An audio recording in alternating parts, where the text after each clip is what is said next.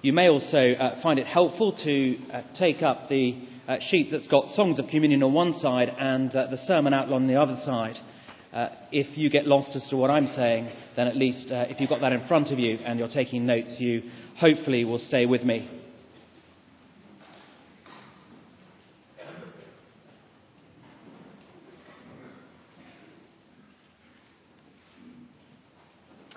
I think most of us are there. Let's pray. Our gracious Heavenly Father, we have already said that we believe that the Lord Jesus will come again to judge the living and the dead. We know that that will be an awesome day, and we pray that as we look at your word now, by your Spirit you would help us to understand it, that we may be those who are not just ready, but rejoicing as he comes, for Jesus' sake. Amen. Wonder how many times in your life somebody's said to you, don't waste your life. I suspect you've heard it from your parents. I suspect you've heard it from your teachers. Even those of you that are at university have probably heard it from your lecturers as well. Don't waste your life, they'll say. Don't be lazy. And those words are the title of a book by John Piper. I think if you're a student, it's one of the books of the term. And I just want to read to you what is written on the back. John Piper writes, I will tell you what a tragedy is. I will show you how to waste your life. Consider this story from February 1998, Reader's Digest.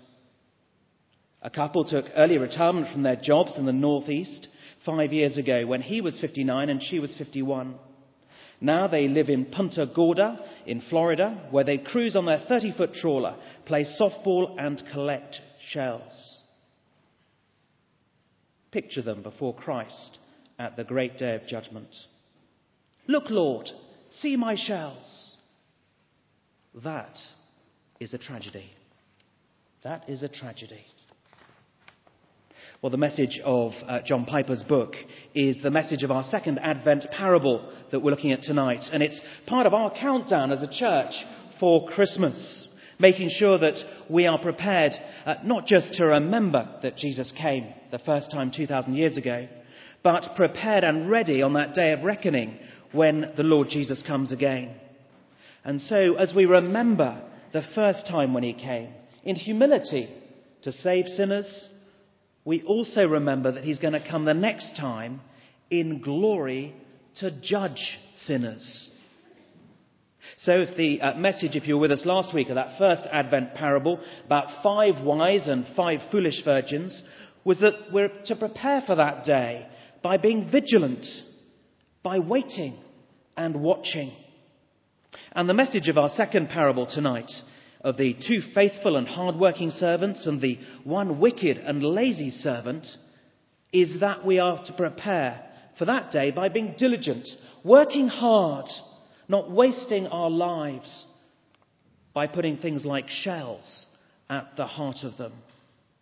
Instead, we're to use all that God has made us, all that God has given us, to make a name for him and not for ourselves. So let's have a look at the parable. And as we do so, let's remember, shall we, that this isn't an allegory.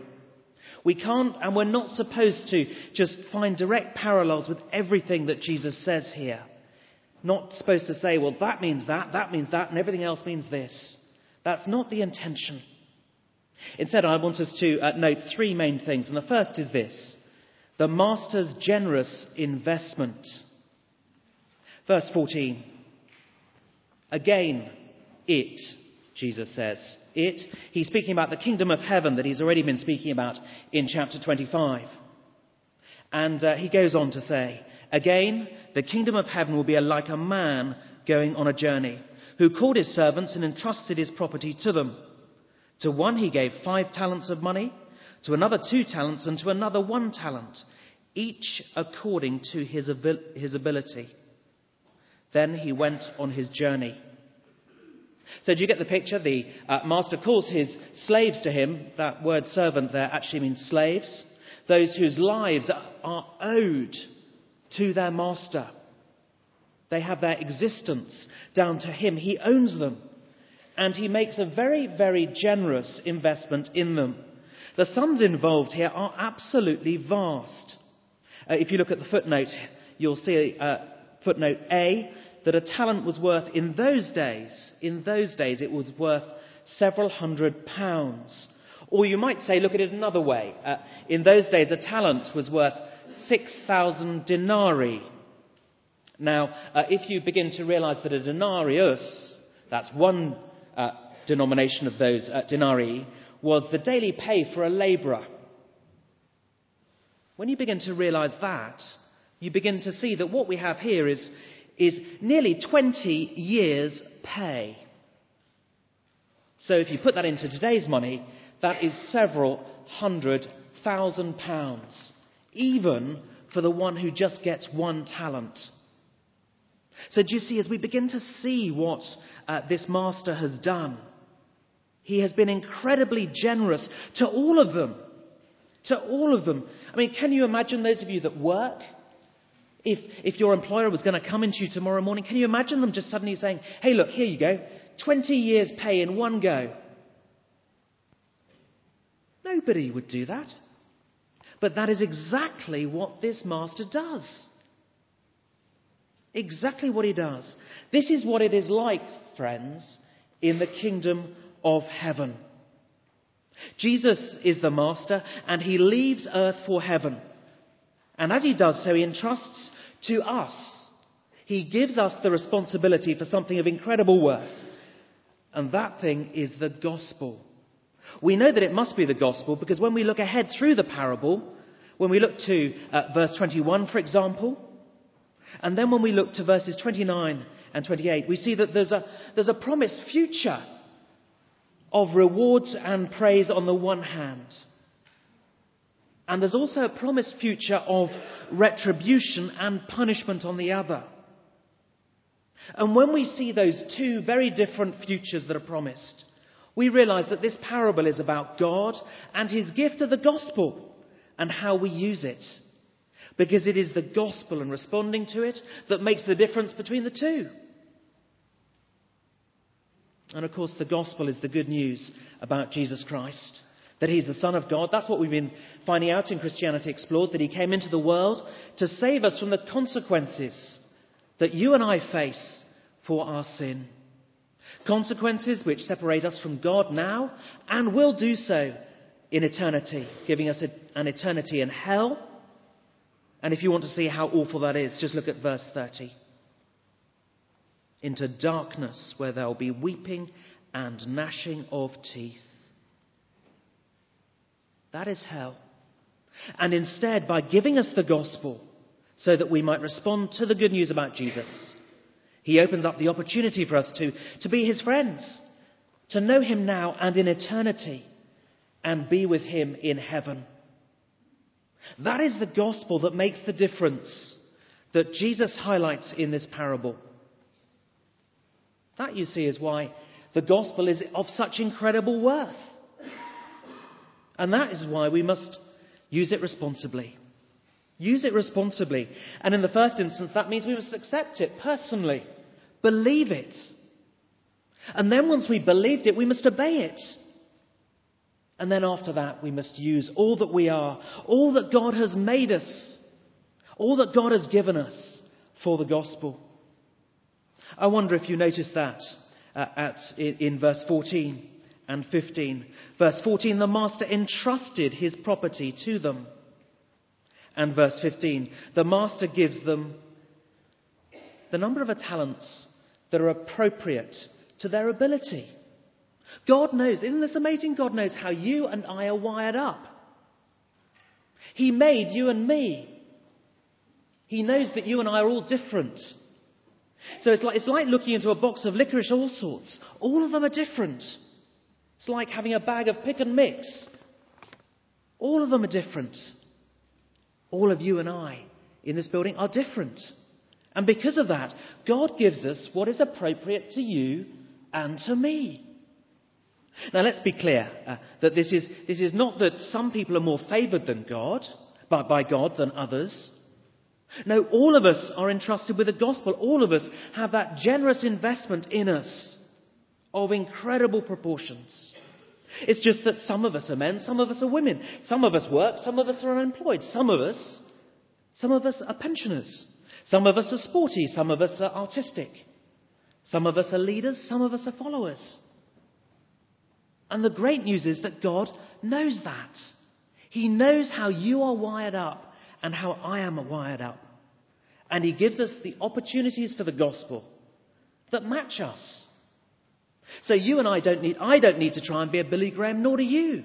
Because there's only one Billy Graham. There's only one Rico Tice. There's only, thank goodness, one Paul Williams.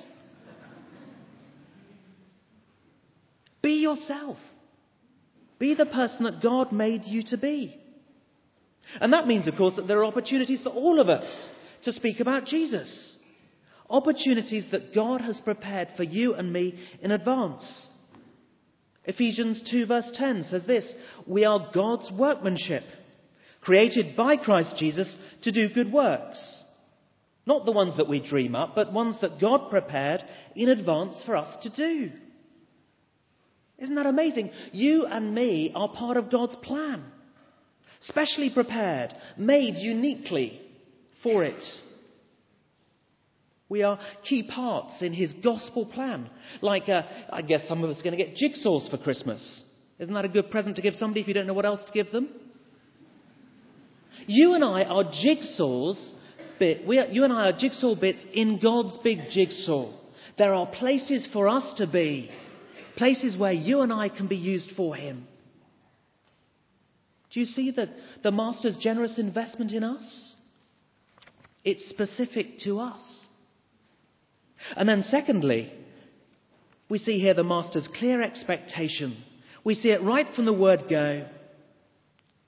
I wasn't alive then, but none of us here were alive then, but back in 1805, well done, you're awake. Back in 1805, as Nelson, in charge of the British fleet, gathered his ships together at the beginning of the Battle of Trafalgar, Monday 21st of October. He signalled by flags.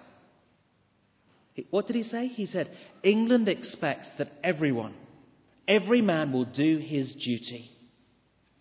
That was the expectation of every single person on every single ship. And here, in these verses, we find that the Master's clear expectation of us is that we will put the gospel that he's entrusted to us to use. That's why he gives us the opportunities that are according to our abilities. Isn't that so kind of him? There's nothing that is beyond us. And the expectation is you and I will get to work. We will use our gifts so that we will put those talents to work.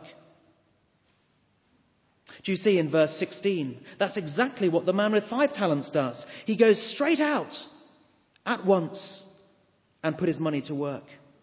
So too, also, verse 17, the man with 2 talents does the same. But verse 18, the man who'd received 1 talent went off, dug a hole in the ground and hid his master's money.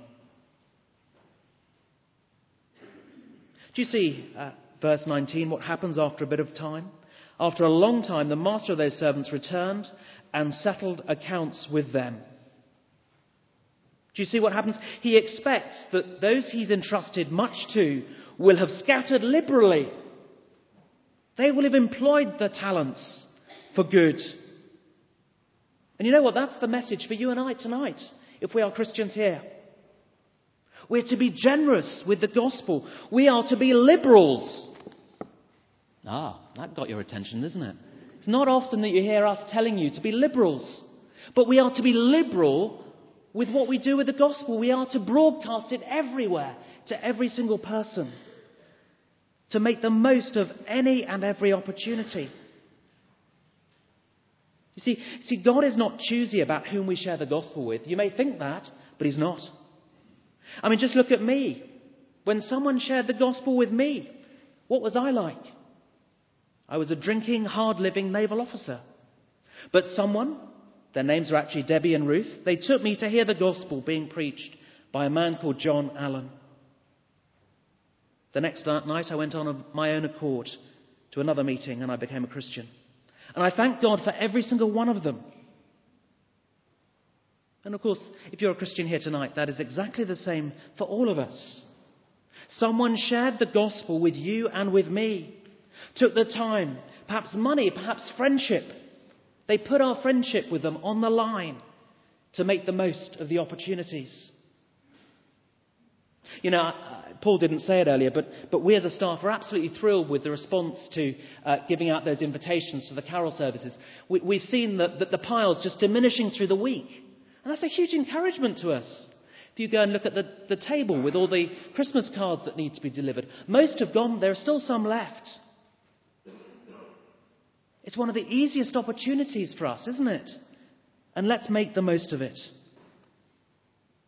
And can I just say, just to encourage you, that when your friends do come, either next Sunday night or even next Sunday morning, whenever they come to church, just try and make sure that you have something to go on to with them afterwards, even if it's just across to the church centre.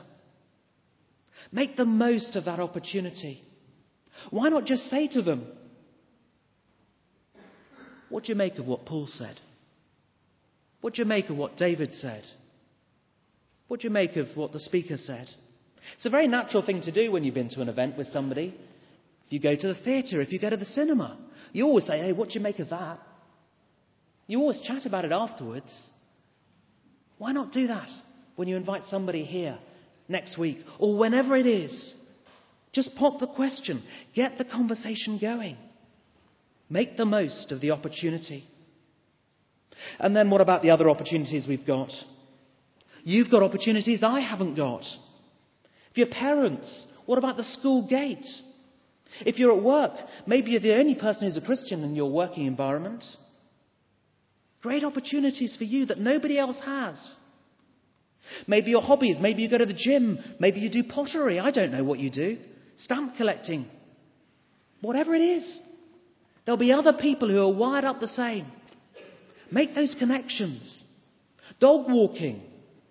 There's a dog walker who lives along our road. And she's always out and she's bumping into other people with dogs. If you have a dog, it's a great way of meeting other people. Each of us have unique opportunities. So please don't just say, oh, I'm just a mother. I'm just an elderly retiree. I'm just a cook. I'm just a this or a that. God has made you and me as we are, and He expects us to get to work. And you know what? There were lots of great events last week. I guess a number of us here went to them. A number of us were involved in them. There was the Christianity Explored meal, the student Christmas meal, Posh Nosh. Those are great events for the gospel. But they won't just take place because there's a speaker. You know what? You need cooks. You need people to dishwash up afterwards. You need people to set up, people to take down, people to clear up, people to do the inviting. All of those opportunities to get involved in gospel work. You know what? There's a really humbling example in Mark chapter 14. I'm just going to turn to it. If you want to turn to it with me, you can. It's on page 1020. 1020. And it's a little incident that's sandwiched between, well, you'll see when you get to chapter 14. It's beginning of chapter 14. And the incident is in verses 3 through to 9. And it's sandwiched between the plotting of the religious establishment to kill Jesus and Judas's betrayal of Jesus. Let me just read it to you.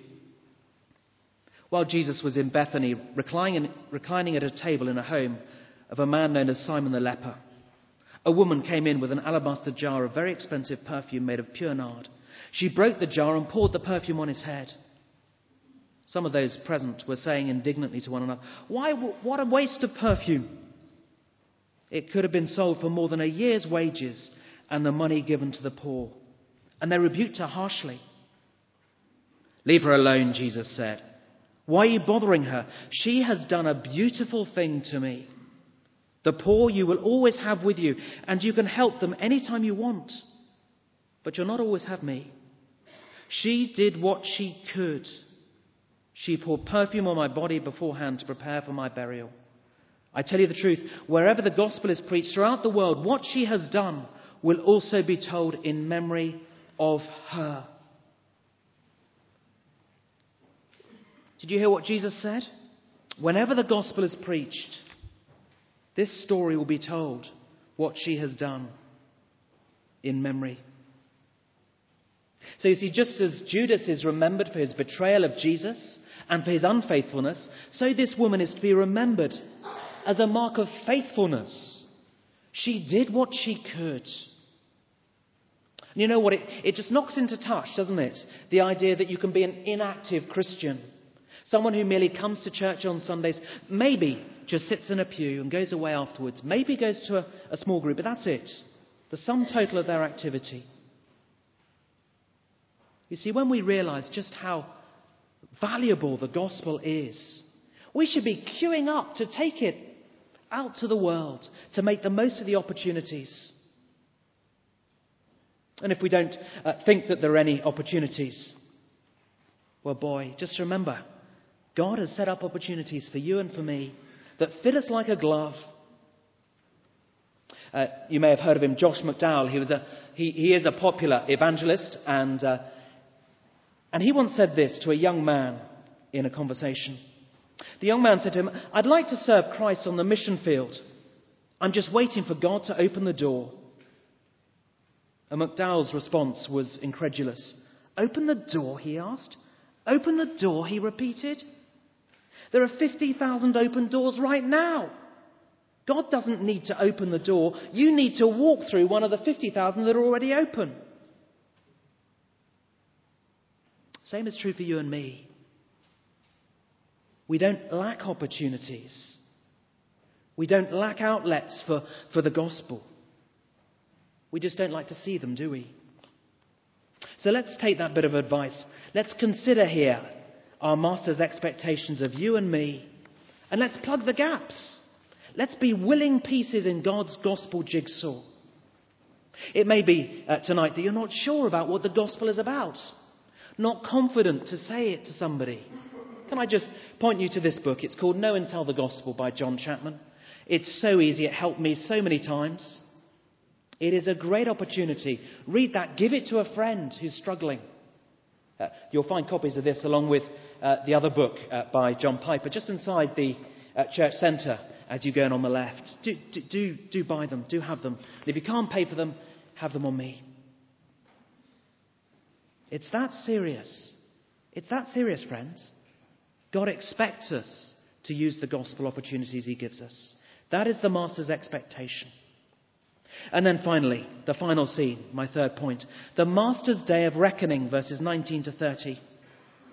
One day, the Master returns, verse 19, to settle the accounts. And the basis of his judgment is on what his servants have done with the investment, the talents that he gave them. And he returns here expecting results, doesn't he? And he treats his servants accordingly.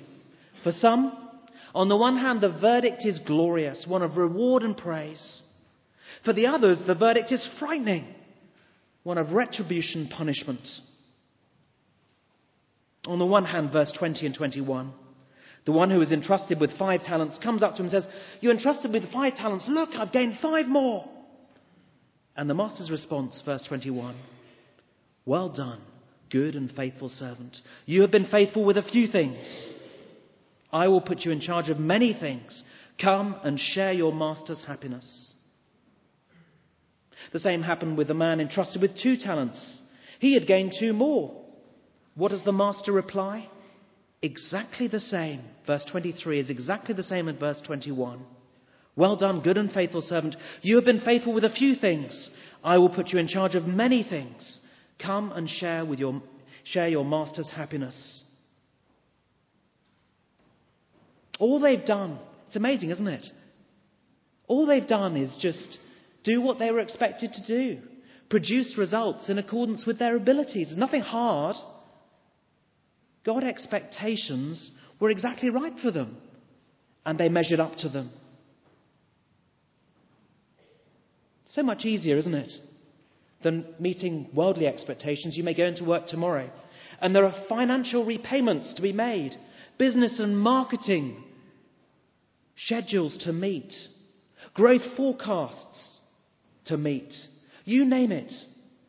The world sets standards that are beyond us. But God graciously sets opportunities that we can make, because he makes them so that they fit us like a glove. Bits of a jigsaw into a jigsaw. If we're faithful, these verses tell us, we are given more opportunities and we share in his joy. I wonder if there's anybody here tonight who's never experienced the joy that God has. I wonder. It may well be, brother or sister, because you've never actually stepped out and made the most of the opportunities that he is giving you. It may be that you've never really stepped out to be faithful.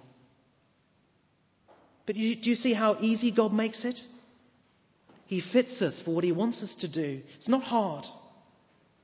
I remember in a previous parish, I was organising some door-to-door visiting, and one woman came along very, very reticently. She'd been part of the church family for over 20 years. She'd even been on the staff at one time. But up till then, she'd resolutely refused to go out door to door. And this night she said she'd give it a go. She came along, and after some prayer, together as a team, we went out 2 by 2. And she and I went out together, and to start with, I did the talking.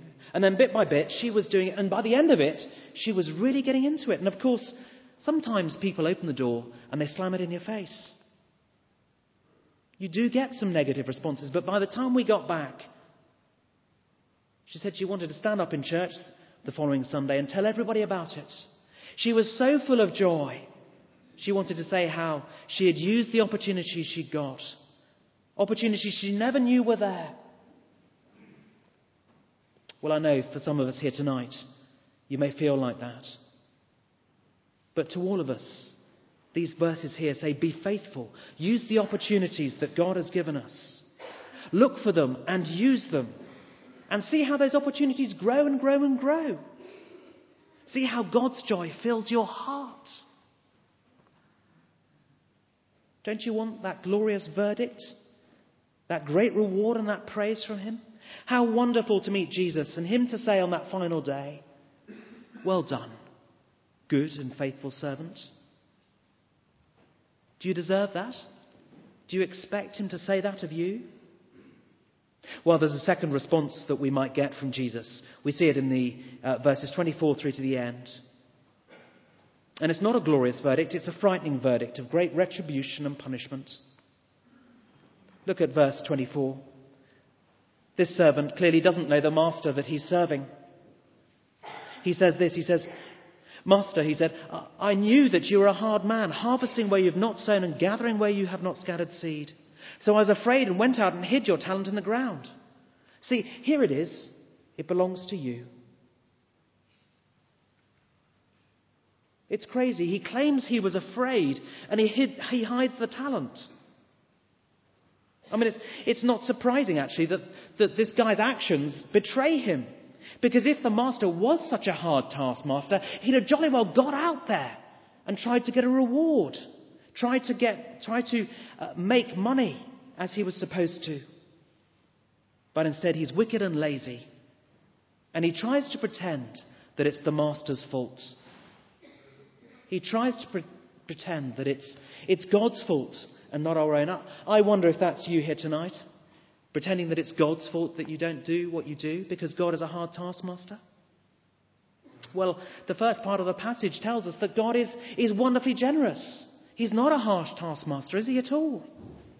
He's fantastic. And if there's somebody here perhaps playing that game, 2 things for you tonight. Firstly, remember, God cannot be fooled. And secondly, see the frightening verdict, the great retribution and punishment that is coming your way. Verse 26, the master replied, you wicked and lazy servant, so you knew that I harvested where I have not sown and gathered where I have not scattered seed. Well then, you should have put my money on deposit with the bankers, so that when I returned, you would have received it back with interest. Take the talent from him and give it to the one who has 10 talents. For everyone who has will be given more, and he will have an abundance. But whoever does not have, even what he has will be taken from him. And throw that worthless servant outside into the darkness where there'll be weeping and gnashing of teeth.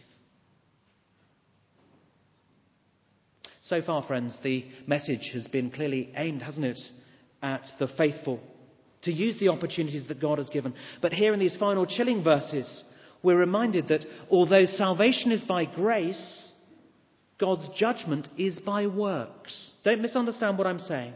We are saved by grace, we are judged by works. God will ask us on that final day, what have you actually done to prove that you're a real believer? Because real faith works. Real faith works.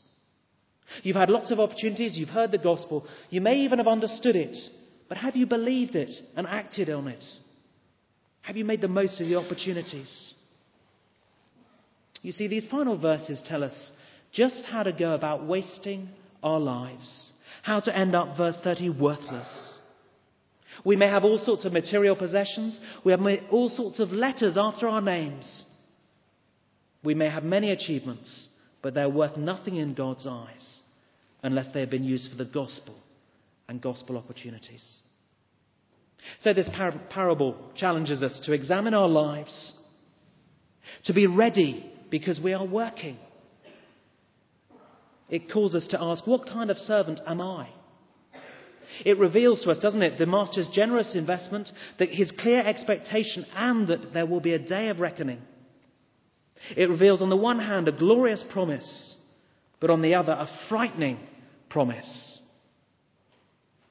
It reveals on the one hand what you will receive if you are a good and faithful working servant, and what you will receive on the other hand if you waste your life by being wicked and lazy. Of course, it's not my verdict that matters. It's Jesus's. He is the judge. He is returning. He could come at any time. How will he find you? Will you be ready? Will you be working? Well, while there's still time, let us turn to him now. Let's ask his forgiveness and let's start living and serving him and his gospel.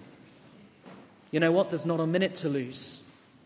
So let's take a moment of quiet and then I'll pray.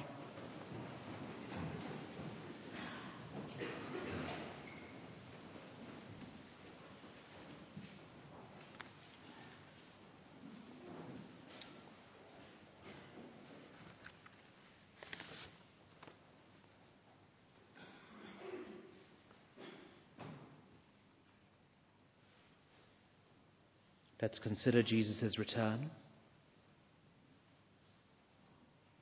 And let's consider what his verdict might be on us.